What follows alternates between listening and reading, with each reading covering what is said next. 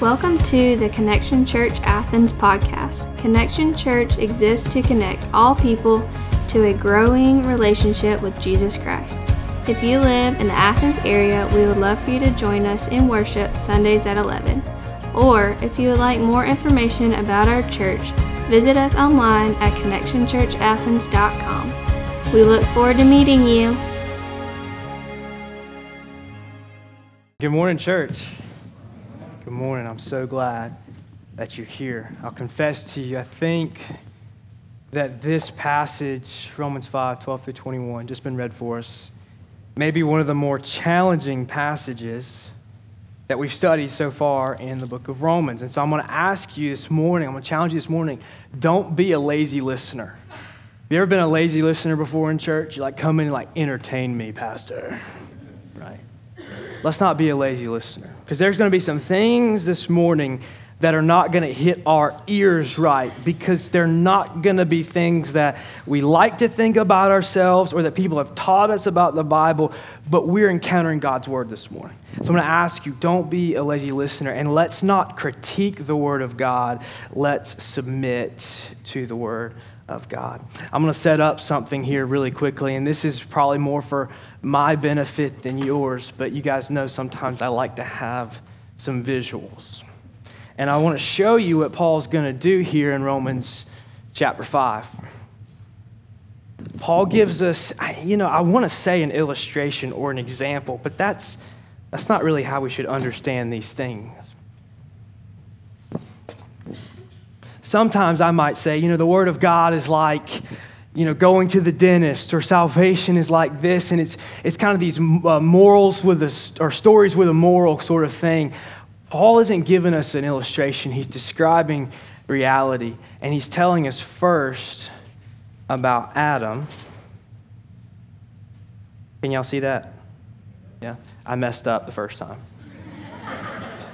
He's telling us about Adam, and then he tells us about Christ. Did you see this in the passage? Comparing these two men.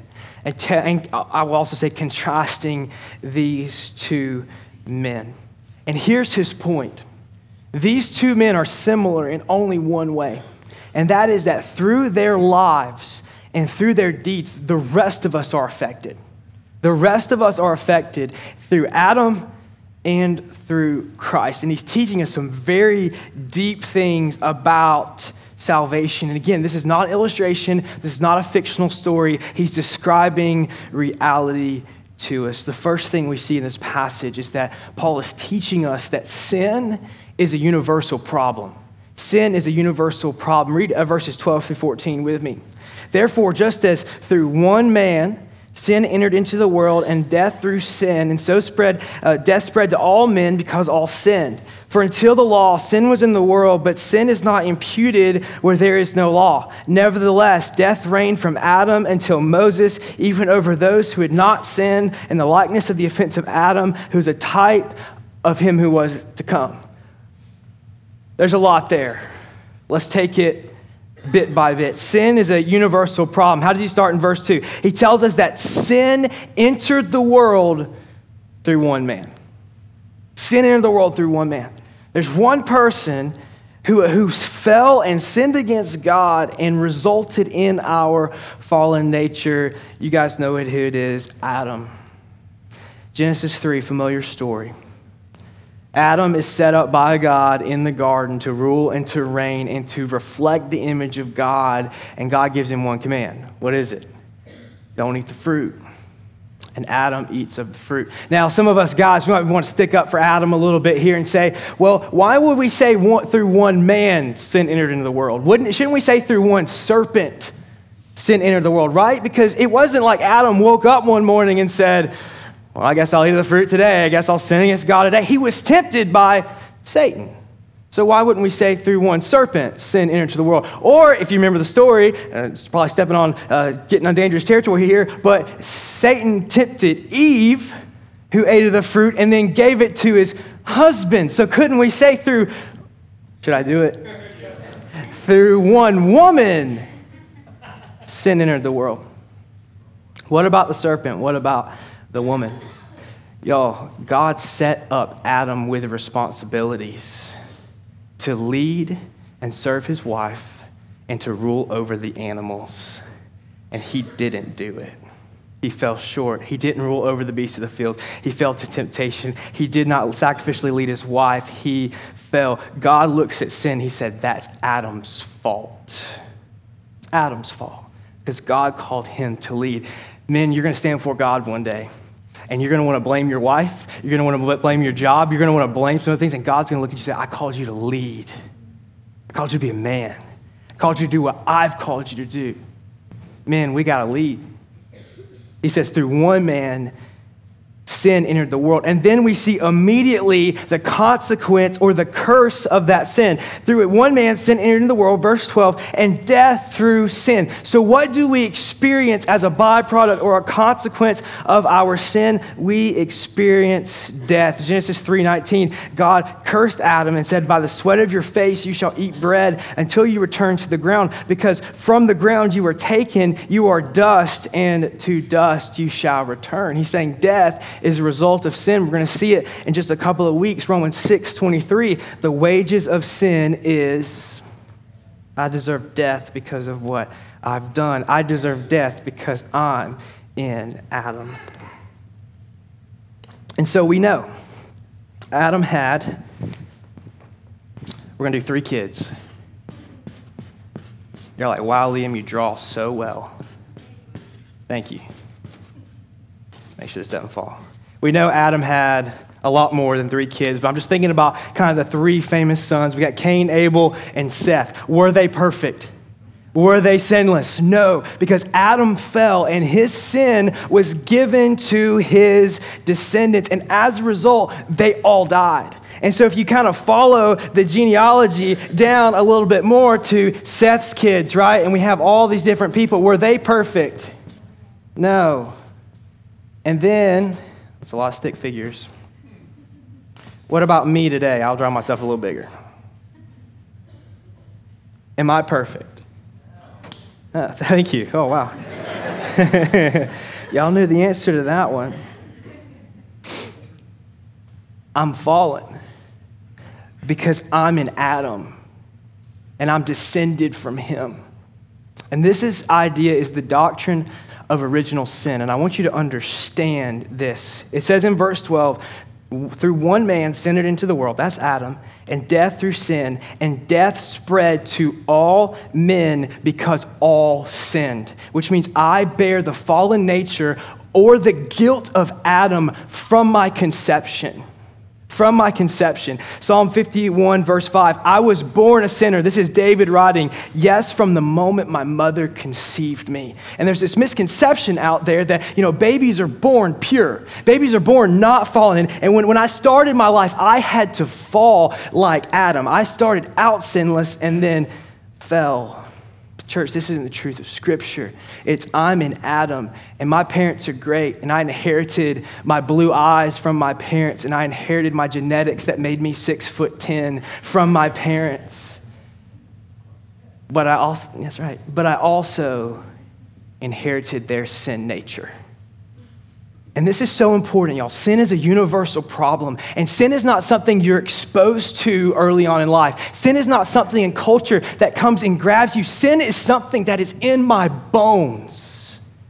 And it's something that I can't fight on my own. It's something I can't fix on my own because I'm in a line. I'm in a gene pool. I'm in a people or a kingdom that is fallen. And I can't be the solution because I'm part of the problem. Sin is in my bones. It's a universal problem. I'm not a sinner because I sin. I sin because I am a sinner, because I am in Adam. And he says death spread to all mankind. Verses 13 and 14 are hard. I want to just kind of explain to you what Paul's talking about here. He says, for until the law, sin was in the world, but sin is not imputed where there is no law. Verse 14, nevertheless, death reigned from Adam until Moses, even over those who had not sinned in the likeness of the offense of Adam. What is he talking about here?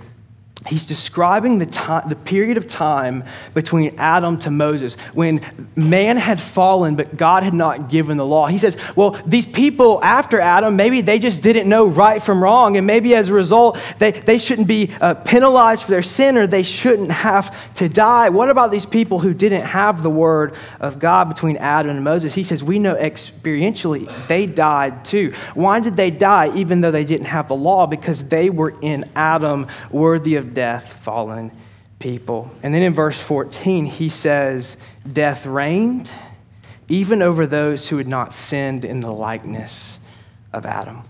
Who is he talking about there in verse 14? That there were those between Adam and Moses. And I would argue that there are those today who die even though they don't sin in the likeness of Adam.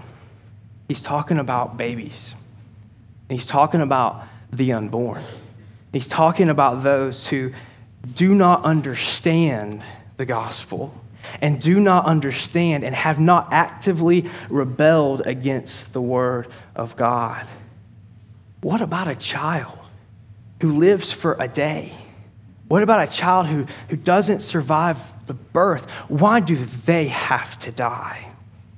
He says, we know, verse 14, death reigned from Adam until Moses, even over those who had not sinned in the likeness of Adam, those who had not actively rebelled against God. Why do they die? Because the whole system, the whole family, the whole structure, the whole problem is broken because of sin. This is why the doctrine of original sin is so hard. Because when you hold that child, you realize, when I hold Reese, I'm thinking about 18 months ago in the hospital, you're holding that baby and you think, I love you, I want to do the best thing for you, but I have handed you a problem. That's my sin nature that I can't solve. You need Jesus because I gave you something that is deadly, and that's my fallen condition. This doctrine of original sin caused people to ask what happens to babies, what happens to the unborn when they die. And I want to let you know, on the basis of the word of God, I stand before you today and say that we can have great confidence that those children go to heaven. Those children go to heaven, and I do believe in the age of accountability. I wish I could show you a place in Scripture where it says, the unborn or children who live for only a short amount of time go to heaven when they die. I wish I could show you that Scripture, but I can show you 2 Samuel 12, verses 21 through 23, and I can show you that King David taught us that children who die before they have a chance to accept the gospel go to heaven. And I want to kind of tell you this situation. 2 Samuel chapter 12, David commits adultery with Bathsheba. Bathsheba's pregnant. She's having a child, and God tells David that kid's not going to live. And we see David pleading on behalf of that child. And then he gets news that the child had died. We're told that when the child dies, he stops praying for the child and he gets up and he starts eating something. And this is his rationale. He said, while the child was still alive, I fasted and wept, for I said, who knows, maybe the Lord will be gracious to me and my child may live. But now he has died. Why should I fast? This is what he says. He says, can I bring the child back again? I am going to him, but he will not return to me. David understood. He said, I know that I'm not going to see that kid again because he's not coming back, but I'm going to him. David knew where he was going. Where was he going? Surely goodness and mercy will follow me all the days of my life, and I will dwell in the house of the Lord forever. David knew he was going to see that kid again in heaven.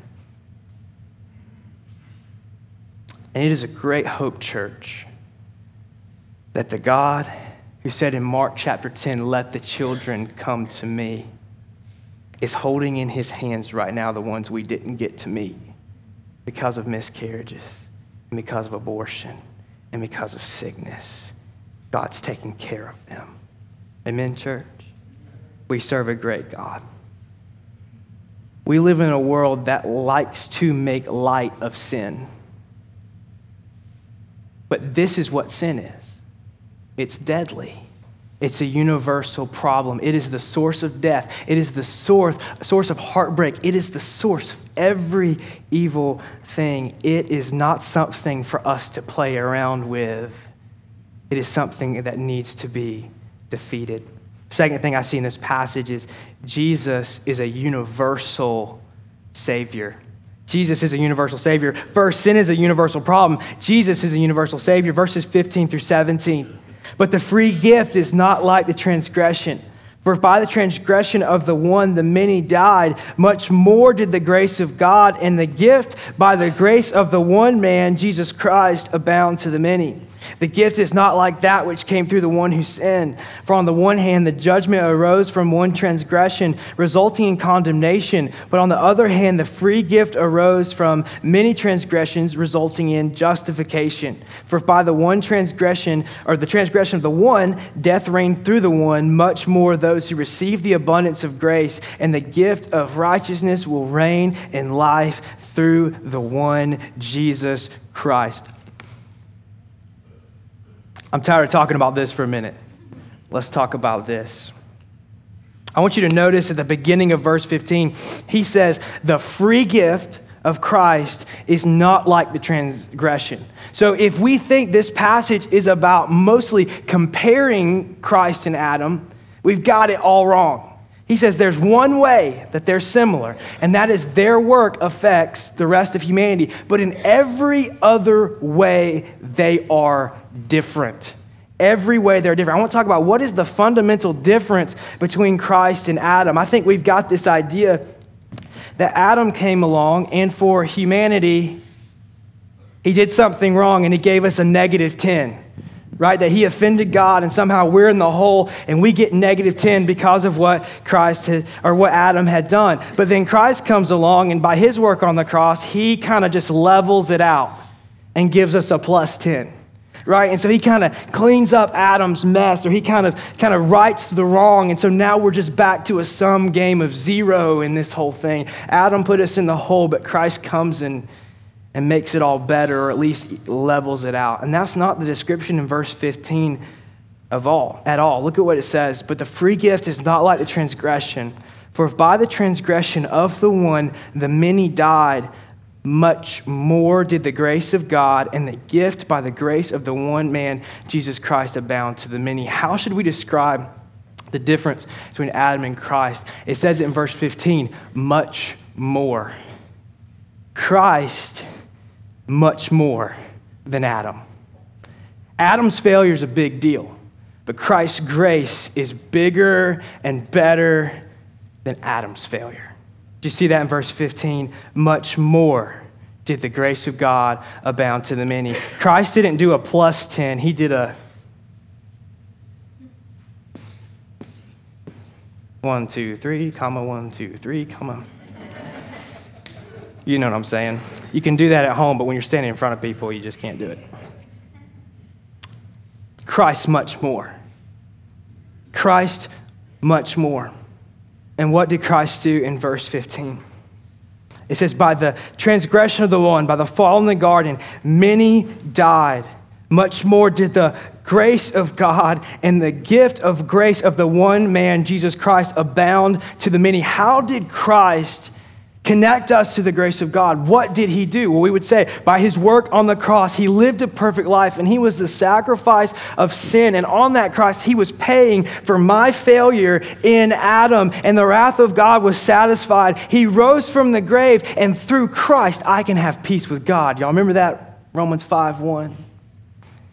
I love that it says that the grace of God abounds to the many, or overflows to the many. You think of this idea, if you can just picture it visually, through Adam, sin just flows into the world. And that's our story. And death reigns because of Adam's failure. And we just see from this one man all of this destruction and all of this chaos and just all of this darkness. But then through one man on a cross, grace flows out. Christ is our fountain of grace. We can't look to another source. There's only one source. And in Christ, there is enough grace to override the failure of Adam. It abounds to the many. I love the other versions that say that the grace of God overflows to the many. We've seen that word before. I know you remember this, but about 2 years ago when we were in Ephesians chapter 1, we saw that same word. The word that's translated abound or overflow. And this is where we saw it. We saw it when he was talking about the work of Christ. It says, in Christ we have redemption through his blood the forgiveness of our wrongdoings, according to the riches of his grace, which he lavished on us. That word lavished is the same word that's being used here in Romans chapter 5. That grace that he pours out on us to cover up the failure of Adam, but not just to cover it up and make it a sum zero game, but to give us his righteousness so that we can be accepted by God. And when we studied Ephesians chapter 1, and I showed you that same word, lavish, was there, I showed you another picture of that word used in the New Testament. I want to remind you of it again today. It's in Matthew chapter 14. See a story about Jesus there that's very familiar, but Jesus feeds the multitude. He feeds the 5,000. What's the story there? He's sitting there teaching. There's a ton of people there, and the disciples say, hey, we need to let them go off to the cities to buy food because we don't have food enough to feed them. And Jesus finds a little boy. He's got a little small lunch, right? 5 loaves, 2 fish. Y'all know the story. Jesus blesses the food, and he begins to pass out the food, and only 2 people eat, right? No. 5,000 people eat. 5,000 people eat by the work of Christ. And then when they all eat and they're satisfied and they're covered and their bellies are full, Jesus tells the disciples, he says, all right, go back around and pick up the leftover baskets of the food. And in that passage, it says, same word, the disciples picked up 12 baskets of overflowing or abundance. I love that picture with food, identify with food. I don't know about you. It's a picture of the grace of Christ. That by Christ, overflowing, abounding to the many, there is enough grace to satisfy all of us, and there is more than enough. And our God is powerful enough through the grace on the cross, not only to cover us from the failure of Adam and my failure as well, but to give us the overflowing, abundant, satisfying, cup running over grace of God. So here's the question. Everyone starts out here. We just did this in Heart and Soul too, so it's kind of fun. You guys know, if you've been in Heart and Soul, we all start out here. -10. That's an understatement. It's a lot more than -10, but how do I get here? How do I get here? Third point, God has enough grace to cover your sin. I want to start, I know we read 15 through 17. I want to read 17 through the end of the chapter. For by the transgression of the one, death reigned through the one, much more those who receive the abundance of the grace and the gift of righteousness will reign in life through the one, Jesus Christ. So then, as through one transgression there resulted condemnation to all men, even so, through one act of righteousness there resulted justification of life to all men. What's the ticket? How do I get from here to here? The justification of the gospel by faith. 19. For it's through the one man's disobedience the many were made sinners. Even so, through the obedience of the one, the many will be made righteous. The law came in so that transgression would increase, but where sin increased, grace abounded all the more. If you struggle with, I've done too much to be saved, underline verse 20. Where sin increased, grace abounded all the more. There's more grace in God than there is sin in you. So that as sin reigned in death, even so grace would reign through righteousness to eternal life through Jesus Christ our Lord. How do I get here?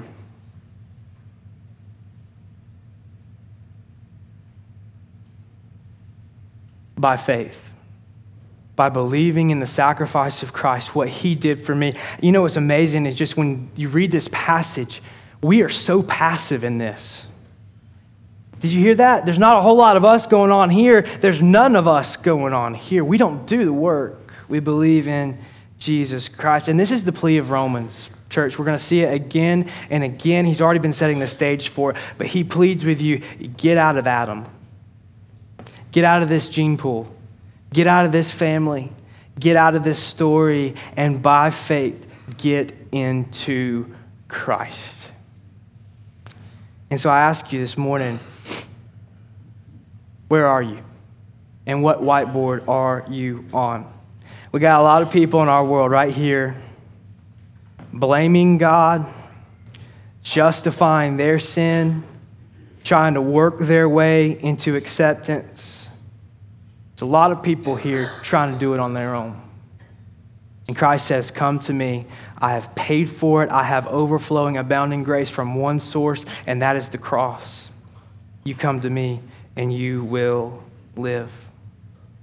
There's some of us, I think, are struggling with just this idea that sin's going to define me. This story is what it's about. I can't get past what I did 10 years ago. I can't get past my mistakes. God does not love me. He's not enough. Listen to the truth of God's word and recognize, trust him. He does have enough grace to cover your sin. Got to get out of Christ, or got to get out of Adam, and we got to get into Christ. You know, the term in Christ is strange. Paul uses the term in Christ more so in the New Testament than he does the term salvation. For Paul, salvation was to be in Christ.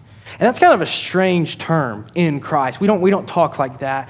What does it mean? This example has always really helped me a lot, but if I told you I was going to fly to New York City, what would my relationship with the plane need to be to get there safely? What would my relationship with the plane need to be to get there safely? Would it be okay for me to be under the plane? Would that be good for me to get to New York City safely? What if I was on top of the plane? Beside the plane? Following the plane? Reading about the plane? Going to church where people talk about the plane? I got to be in the plane. And the pilot will take me to my destination.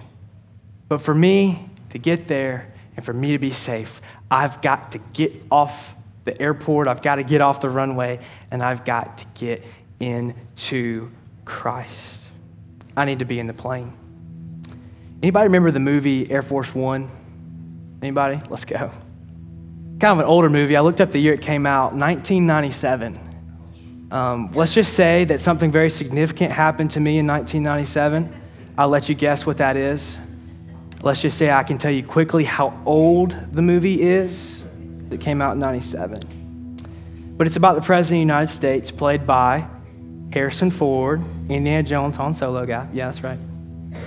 And he's flying home from some speech. He's got his family on the plane, and the bad guys hijack the plane. And they think that Harrison Ford has jumped off the plane, but he's actually like hiding in like a corner of the plane, right? And he fights back and he beats up all the bad guys and he gets the plane again. Do y'all have a picture on the screen of the plane? And at the very last scene of the movie, this is what's going on. Y'all can see that high def stuff from 97 coming through. It's actually not that bad. But Air Force One is not looking so good because the terrorists dumped all the gas, all the oil, all the fuel off the plane. And so the plane's going to crash. And so the military sends up this other smaller plane. Y'all can see the big plane's Air Force One and then the smaller plane. And they hook this rope to it. And for anybody on Air Force One who's going to survive, Harrison Ford's family, they have to rappel off of Air Force One into a new plane. Because anybody who stays on Air Force One is going to die. And I couldn't help but think about this movie when I think about these whiteboards and I think about Romans chapter 5. You and I are born on a plane headed for destruction. We're born on a plane that's going to crash. And we can laugh at that truth. We can disbelieve that truth. We can blame God for that truth. We can just sit around and play cards on that plane. But it doesn't change reality that it is going to crash. I cannot stay in Adam and live forever. And Christ came 2,000 years ago to offer you and I eternal life, an overflowing grace to say, come get on my plane. It's headed to safety. And I beg with you and I plead with you this morning, get out of Adam, get into Christ. I'm going to ask the band if they'll come up. What is my life supposed to look like now that I'm on the right plane?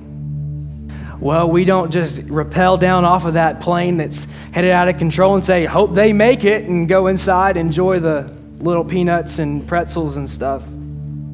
We're called to actively, intentionally, with every moment in our life, make it about the mission of God, and that's getting people out of this plane and into Christ. And we as a church have just kind of started this challenge in this spring of who's your one? Who's that person that you know that is still fighting sin on their own and who needs to come to Christ? Who can you connect to a growing relationship with Jesus? I loved hearing Matt's story today about somebody who just took the time out of their schedule to say, I want to connect you to Christ. Church, we need to be doing that every single day. And it's scary, it's hard. How do I start? Here's how you start. Let's get a name. Let's get a name. Let's stop making this about a city or workplace, people or family. Let's get a name. Let's get a face. Let's put our heart on someone out in our world who needs to know Jesus. Let's make it real. Let's not make it theoretical. Let's make it real. Romans is not theoretical, it's missional. So I'm going to ask you, if you did not do this last week, the band's going to play, and we've got these cards down here on the front, and they say, who's your one? On the back, they say, blank is my one. You're going to grab two of those cards, and you're just going to write, if your one's Jim, you're going to say, Jim is my one, and then on the second card, Jim is my one, and you're going to write you're going to fill out two of those cards. You're going to put one in the bucket. You're going to take one home for yourself. And you can just put it in your car. Don't ride with Jim in the car because that'll be awkward, but put it somewhere where you can see it, but Jim will never see it, right? I don't know, that's weird. You're my one, man, sorry. This is what that means. And pray for that person. Connect to that person. God moved heaven and earth so that you could be in a relationship with him. And now he's calling you to connect to somebody else, to reach them for the sake of the gospel. So let's get a name. We're going to spend some time responding. I'm going to ask if you would just come down to the front, grab your cards, fill them out if you have not done that as we sing. Church, I love you. This is not an illustration. This is reality. And I pray this is where you're standing today. If not, you need to place your faith in Jesus. I'm going to be standing right down there. I would love to talk to you about what it means to place your faith in Jesus. Let's pray together, church. God, I thank you so much for this time. Lord, and for your word, God, it is so clear. Grace overflows through the person of Jesus, and it covers up and exceeds and heals and redeems and restores the failures of sin. So God, I pray, would you guide us into truth, Lord? Would you spur us on to mission? God, would you be glorified as we sing? Thank you for this church. In Jesus' name, amen.